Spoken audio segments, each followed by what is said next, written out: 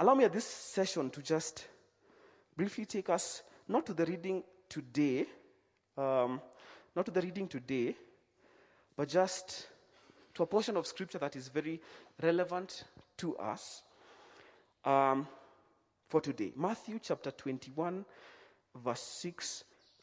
Matthew chapter 21, verse 6 to 11. And I'll be reading from the ESV version. I don't know if you have, just as we are reading, if you can find, I don't know if you're able to get a palm branch like I do, but if you're not able, you can get just a handkerchief or a piece of cloth to commemorate this wonderful occasion. So I begin reading. The disciples went and did as Jesus had directed them. They brought the donkey and the colt and put on them their cloaks, and he sat on them. Most of the crowd spread their cloaks on the road, and others cut branches from trees and spread them on the road. And the crowds that went before him and that followed him were shouting, "Hosanna to the Son of David. Blessed is he who comes in the name of the Lord." I repeat that. They shouted, "Hosanna to the Son of David. Blessed is he who comes in the name of the Lord. Hosanna in the highest." And when he entered Jerusalem, the whole city was stirred up, saying, "Who is this?" And the crowd said, "This is the prophet Jesus from Nazareth of Galilee." Allow me to just engage us. If you have your cloth with you, allow us to just go back to verse 9, where the people are shouting, "Hosanna to the Son of David." And let's just engage as you wave either your branches. Those of us who are here, if you have some branches, those of us who are at home as well, if you have a few branches or a cloth. So 1, 2, 3, go. Hosanna to the Son of David. Blessed is he who comes in the name of the Lord. Again, Hosanna to the Son of David. Blessed is he who comes in the name of the Lord. And we bless the Lord for his wonderful coming. Allow me to invite us to turn to God's word this morning. Our reading will be coming from the book of Psalm, chapter 22, from verse 1 to 18. Psalm 22, from verse 1 to 18. And I'll read from the ESV version. My God, why have you forsaken me? Why are you so far from saving me from the words of my groaning? Oh, my God, I cry by day, but you do not answer, and by night, but I find no rest.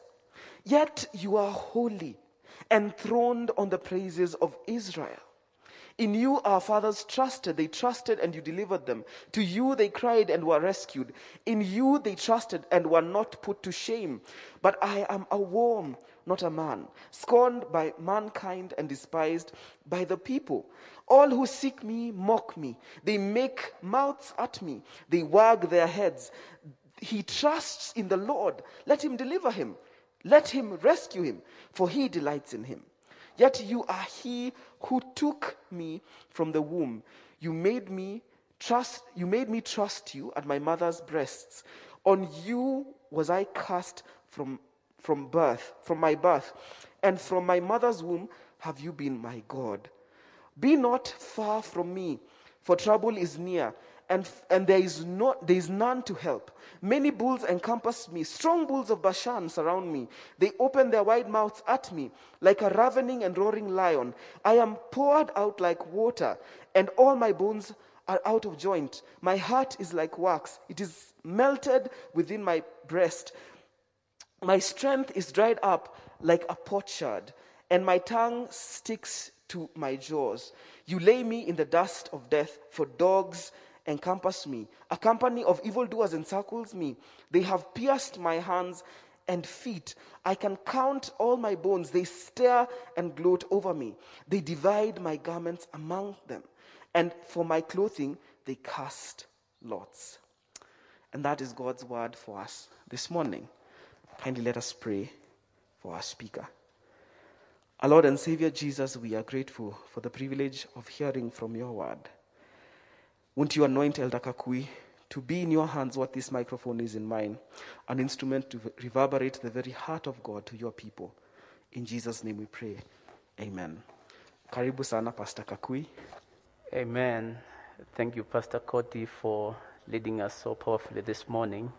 We bless the Lord for you and for the ministry that you're doing here. Welcome to today's service. Today I was scheduled to speak in NBC Kitengela, but because of the lockdown, I am speaking from NBC Rongai. So NBC Rongai, you are welcome today to join NBC Kitengela, but because I'm in Rongai, Kitengela, you are welcome also. So all of us are welcome as a family of NBC. Today is Palm Sunday, and so we remember when Jesus got into Jerusalem for the last time as he went to the cross. And so today's sermon is related to those events. As I was preparing for this sermon, I remembered that in the year 2006, I resigned from my job and went to theological school. There were a number of reasons why I did that. The standard one and the most acceptable one that looks good and presentable is that I felt the Lord leading me to do so, a call from the Lord. But there are other reasons. Some of those reasons are that I personally had many questions, some very basic and some quite complicated, about the Christian faith. For example, looking around, I saw that there were several religious books, the Bible, the Quran, and among many others. How sure was I that the Bible is the true word of God and not the Quran, for example? That it is inspired of God. And so for me, I wanted to see something that was beyond human authors. I wanted to see the involvement of God in the biblical text. While there are many proofs that the Bible for sure is the Word of God, the text that we read today, Psalms 22, answers some of my questions. Now, Psalm 22 has been named the Psalm of the Cross by many people. It talks about Jesus on the cross. And the reason why I think it answers me as a proof that the Bible is God's word is that this psalm was written by David over 1,000 years before Jesus, yet it was talking about Jesus. When you will be seeing down there as we talk and speak today, as we share today, you will be seeing that it is an amazingly accurate record of the suffering of Jesus as he went to the cross and on the cross at Calvary. Well, the point when David wrote this psalm, crucifixion had not been invented. Israel did not know about crucifixion at all until over 600 years down the line. And so David writes about a method of killing people that was not present during his time, that would come 600 years later. And the question we would have today is, how would David do that? And we know the answer, that David was inspired by the Holy Spirit to write and prophesy about these things. About three years ago in Kenya, we got the first PET scan machine. Now, this is a machine that I'm told if somebody goes into, that machine shows very clearly up to the cell level what is happening in you. It has been used greatly to diagnose cancer. And for me, I think Psalm 22 is like a PET scan. It describes in great detail and precision the suffering and the agony that Jesus went through. In fact, many scholars say that the detail in Psalm 22 surpasses the detail in the gospel when we come to the suffering of Jesus. It's like Psalm 22 opens to us the body of Jesus, the thoughts that Jesus was having, as well as the inner life, what was happening totally inside of him when he was on the cross. But one of the challenges that we face is that this psalm is titled a Psalm of David. And so the question is a Psalm of David a prophecy? Was David even a prophet in the first place? Other people ask, is this psalm telling us about something that was happening in David's life, so that we do not fall into the error of misinterpreting Scripture? Well, we do not see anywhere in the life of David the type of agony that is described in this text. This text is talking about an execution, somebody being killed and being executed. We do not see that happening anywhere in the life of David. But to answer the question whether David was a prophet, you remember in the book of Acts chapter 2 verse 30, when Peter stands to speak to the Jews on the day of Pentecost, he says, David, being a prophet, knew these things. And he was speaking to a Jewish audience, which means they understood and saw David as a prophet. And so it is safe for us to see David as a prophet. And so to answer the question, really, is this a prophecy? Yes, we know it is a prophecy because this text of Psalm 22 is quoted 7 times in the New Testament. It is quoted 7 times in the New Testament in connection with Jesus. Let me just give you one of the examples when the text of Psalm 22 is quoted in the Bible. The Bible says in John chapter 19, 23 to 24, this is John giving an account of what was happening to Jesus. It says that the soldiers shared Jesus' outer garments by dividing them into 4 parts. And then they got to the tunic, and because it was seamless, they cast lots. And John puts a very important statement here and says, this happened so that Scripture may be fulfilled. And then he goes ahead and quotes the Scripture which is being fulfilled. And he says, the Scripture is that they divided my outer garments among them, and for my clothing they cast lots. In other words, John is saying there is a certain prophecy in the Old Testament that is getting fulfilled today. And that very prophecy is Psalms 22 verse 8. And so we know we are not the only people today looking at this as a prophecy. The New Testament authors saw this as a prophecy. Now, Psalm 22 is a long psalm. It starts with verse 1 to 31. And because of time now, we will not go deep like verse by verse. And when we look at it, it's actually divided into 2 very distinct portions. The first portion is verse 1 to 21, which talks about the agony and the torture of Jesus at the cross.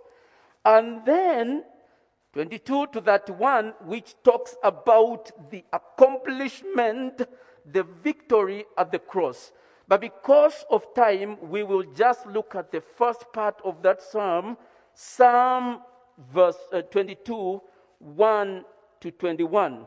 Remember, when we are looking at the psalm, we are looking clearly at the events that happened to Jesus Christ.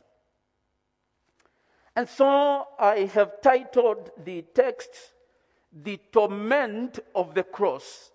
The torment of the cross. And so between verse 1 and 21, we see three things that we will just quickly jump into. And the Lord helping us, we will just look a little into them. The first one is the torment of abandonment by God. Jesus was tormented by the fact that he was abandoned by God. The second one is the torment of the flame of despise. Jesus was tormented by the way people despised him, the way they talked about him, the way they looked at him. And thirdly, the torment in the flame of drowning physical pain. Jesus at the cross was in great agony and physical pain. Let's jump into the torment in the flame of abandonment. If you listen and look at verse 1, it starts by saying, my God, why have you abandoned me? I groan in prayer, but your help seems far away. My God, why have you abandoned me? When we do Bible translation, in most cases, we start by translating the New Testament. And so if you belong to one of these communities who have received the New Testament and not the Old Testament, and then all of a sudden the Old Testament is brought to you, and read this verse, my God, why have you abandoned me? All of a sudden, that will wake you up. Where did I hear that? Where did I hear that verse? And you will realize that was the fourth cry of Jesus at the cross. You remember his first cry was, Father, forgive them, for they do not know what they are doing. And the second word was that I will be with you, talking to the thief in paradise today. The third was, a woman, behold your son. And to the disciple was John, he said, your mother, see your mother. In other words, take care of your mother. But the fourth statement is this cry. Matthew 27:46 says, about 3 in the afternoon, remember Jesus was crucified in the morning, 9. For 3 hours there was light, and for 3 hours there was darkness all over the land. After that darkness, about 3 in the afternoon, the Lord cried in a loud voice. Notice the words that are used here. The Lord did not just speak. He cried, and he did not just cry. He cried in a loud voice. And so I agree with the way Pastor Coty has read those words. It was like, Eli, Eli. It was a cry of agony. Notice that Jesus had been silent all through. This in fulfillment of the words of Isaiah, like a sheep before his shearers is silent, he was silent. But now he groans, he roars, he cries aloud because the torment is high. This is a cry of abandonment, a cry of desertion. He has been left. Something else you want to notice in the words of that cry, he says, my God, my God. If you have read through the Gospels, Jesus never called his Father my God. He always referred to him as my Father. Even on the cross, remember, he said, Father, forgive them, for they do not know what they are doing. But at this point, Jesus calls God, God. I am married to a great and beautiful wife. But sometimes we do have arguments. And when we have those arguments, sometimes it is possible to hear me call my wife by her name, or she can call me Shadrach. And if she calls me so, I know there is a problem. I know there is a separation that is happening. But that is the thing that Jesus is feeling now. He is feeling that separation with the Father. He's calling him my God. There is already a relationship gap. So remember, this is the torment in the flame of abandonment by God. If you look at verse 2, it says, my God, I cry out during the day, but you do not answer me. And during the night, my prayers do not let up. Jesus was hanging on the cross when there was light and when there was darkness. A complete, total fulfillment of this prophecy here. When I was reading that text that Jesus says, during the day and during the night I suffer, but you do not hear me, I could not help but remember Revelation 20, where the Bible says, the devil and his followers and death will be thrown in the lake of fire, where they will be tormented day and night in abandonment by God. But maybe we might have a few questions, and I have 3 specific questions about this abandonment. The first one is this.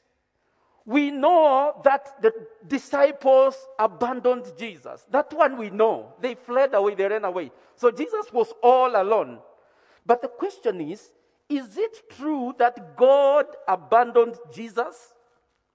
We know the Bible says, I will never leave you, I will never forsake you, I will never abandon you. Is it true that God abandoned Jesus? And the answer is yes. It is true that God on the cross looked the other way. And Jesus suffered profusely on the cross. Because it is our sins that separate us from God. And that leads us to the second question. Why was God abandoning his son? Well, if you look at the beginning of verse 3, it says, you are holy. God is holy and he has no fellowship with sin. At this point, the sin of the whole world was carried by Jesus. And so God abandoned Jesus so that we would be reconciled to him, so that we would enjoy salvation. He made him who knew no sin to be sin, so that we become the righteousness of God. When you go to the Old Testament, if somebody sinned, this is what they did. They brought a goat or a sheep, and then they laid their hands on top of the head of that goat or sheep.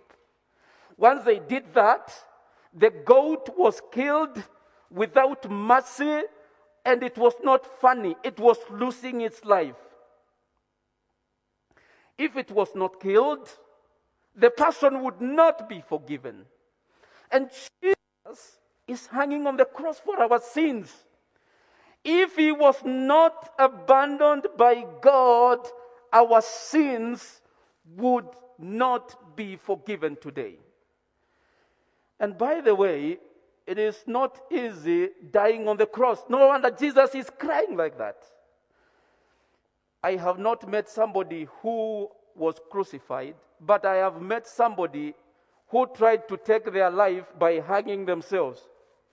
And so he used to walk around telling the story, and it used to go like this.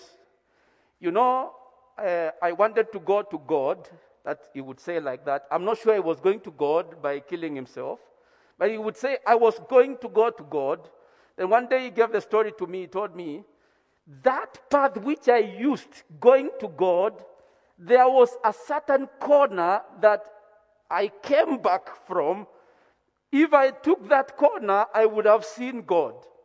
That means people cut him when he was throwing his legs, about to die. And he tells me, the people who go to God, in quotes, using that road that I was using, kama wanapita hiyo roundabout nilirudia, hawa watu ni wakali. Because it is tough to take your life by suffocation. Now, Jesus was going through a very hard time, and quickly we will be going through that. The last question, the third question, is God in the habit of abandoning his people? And the answer to that question is no, never. God can discipline you, he can punish you, but he can never abandon you. There is a fourth question, but I will spare that for a moment as we jump into the next portion of this text, and we'll come back to that fourth question. So Jesus is tormented by the abandonment of God. He's been abandoned, so that flame of abandonment torments him. Secondly, Jesus is despised and disrespected by men. The suffering and torture of Jesus became even worse because of the people who were surrounding him there. If you are bitten by a snake, that's one problem. But if the snake stays there and watches you die, that's another bigger problem. If you look at verse 6, the text of Psalm 22 says, people insult me and despise me. All who see me taunt me and shake their heads. And that matches exactly what Matthew writes in Matthew 27:29. It says, those who passed by hurled insults at him, shaking their heads. And verse 8 says, they say, commit yourself to the Lord. Let the Lord rescue him. Let the Lord deliver you. And that is fulfilled exactly in Matthew 27:43. The teachers of the law, the chief priests, and the elders mocked Jesus, saying, he trusts in God. Let God rescue him if he wants him. It is no wonder in verse 6, the text says, the victim speaking, I am a worm, not a man, the lowest of creatures. Last way in verse 18 that Jesus is ashamed before men, in verse 18 says, they are dividing up my clothes among them, they are rolling dice for my garment. It is nakedness and shame. I have seen pictures of Jesus being crucified, and Jesus is covered. No, Jesus was crucified naked, totally naked, before the mother, before everybody else, for our sake. So, yes, Jesus is tormented by the flame of abandonment, is tormented by the flame of despise, but he is also tormented by the flame of drowning physical pain. Jesus was physically drained, distressed, and tormented. He was under immense pain at the cross, just the way the psalmist prophesied. In verse 14 of this psalm, it says, my strength drains away like water. Jesus was distressed in the way he was sweating. You could see it. No wonder in Luke 22:44, when Jesus was praying at the Garden of Gethsemane, his sweat was like blood. And on the cross, we know Jesus was sweating because he was totally exhausted. He was totally overwhelmed. And of course, because his heart was beating very fast, because he was getting suffocated. In verse 15, it says, the roof of my mouth is as dry as a piece of pottery. What that reflects is that Jesus was thirsty. He was totally thirsty. And you know, one way you can be tormented is somebody can just decide not to give you water.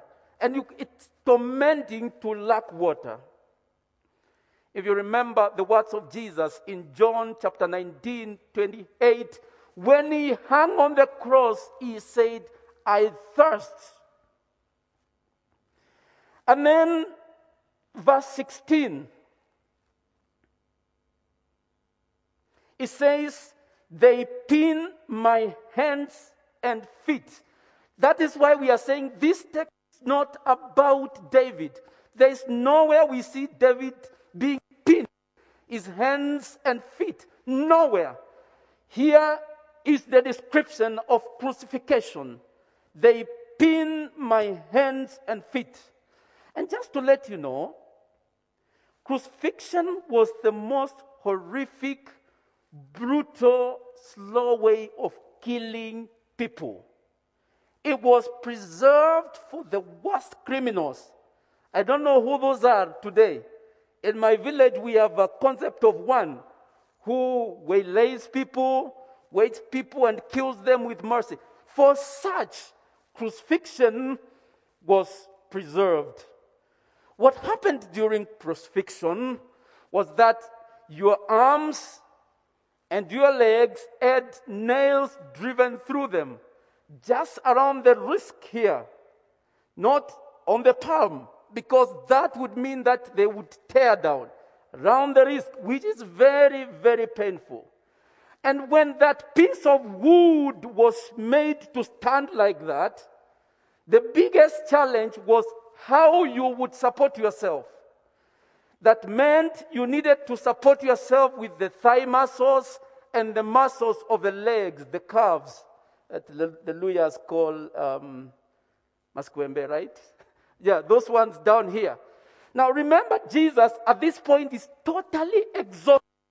Since yesternight when he was betrayed by Judas, he has not slept. Now he is hanging on the cross, pinned there, like this, really, really fatigued. And so, immediately, not long after that, your muscles would get tired. You know, you cannot stand on your feet for long. And so you would have to support yourself using your feet that are already pinned on the cross. For after a short time, you would totally get exhausted, and your body would slump down. It would come down. The weight would come down. Remember, you are on a cross. You are not on the ground. By your body coming down, your shoulders got dislocated immediately. Next, where the joints of the elbow, they got dislocated. And next, where the joints right around the wrists. It is no wonder when you look at verse 14 of this text, it says, "All my bones are dislocated." And verse 17 it says, "I can count all my bones." Now, you can ask, why did the New Testament authors not write about this type of suffering? Because any Jew who saw or heard about crucifixion, they knew that the person would suffer immensely, including dislocation of the bones. Now, remember, now your bones have been dislocated, but you still need to breathe. Because if you don't breathe, you die. So to breathe, you needed to move yourself up and down in that great agony so that you would avoid suffocation. In fact, to speak on the cross, it meant that it took a lot of pain for him to utter any word. And just imagine Jesus struggling so much in such pain to say something, "Father, forgive them, because they don't know what they are doing." And so Jesus was immensely tormented by physical pain on the cross. In verse 14, it says, "My heart is like wax." If you remember in John chapter 19, verse 34, when the soldiers came to Jesus, they saw that Jesus was dead, and one of the soldiers took a spear and pierced Jesus' side, causing blood and water to come out. My heart is like wax. Well, when Jesus hung on the cross, his oxygen levels would definitely go down because he was suffocating. When your oxygen levels go down, the tissues start to get damaged. As the tissues start to get damaged, your blood capillaries start to leak water, something like water, into the tissues. That fluid can build around your tissues. And in this case, we know that fluid build around that part of the heart we call the pericardium that surrounds the heart. And the more it builds, the more it constricts the heart. That alone can make the heart to crash. But there are other complications that arise when you are losing or your levels of oxygen are coming down. You can have a cardiac arrest. And if it is in severe cases, you can actually have what we call a cardiac rupture. So when Jesus says, when the text says, my heart is like wax, it melts, it gets broken, it is possible from the happenings of the cross. Let me conclude by saying this. Our Lord faced the torment of being deserted by God. He faced the torment of being despised by people. He faced the torment of drowning pain. That is why when Jesus was praying at the Garden of Gethsemane, he said, Father, if this is your will, please take this cup from me. Well, the cup was not taken from him. And God abandoned him and let people despise him and inflict him so that we might enjoy the salvation we enjoy today. Remember, I told you there's a fourth question that I would ask. Here is the fourth question. Will God ever abandon people? And the answer is yes. God will abandon some people forever in the future. And who are those people?